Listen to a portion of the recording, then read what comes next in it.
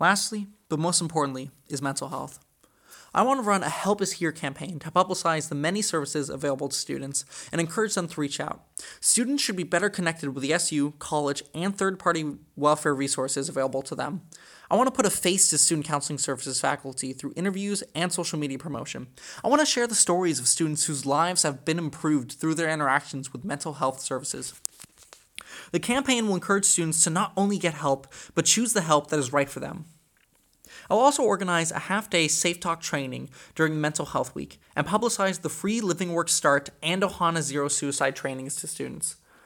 These services teach us how to identify signs that someone is feeling suicidal, how to have open conversations about suicide, and how to direct someone to the appropriate help.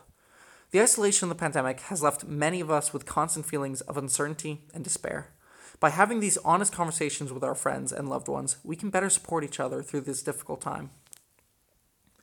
I will also run a Connections Week with the ENS officer.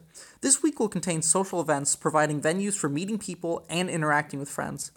I will also organize talks and workshops discussing social anxiety, socializing, and connection during this week.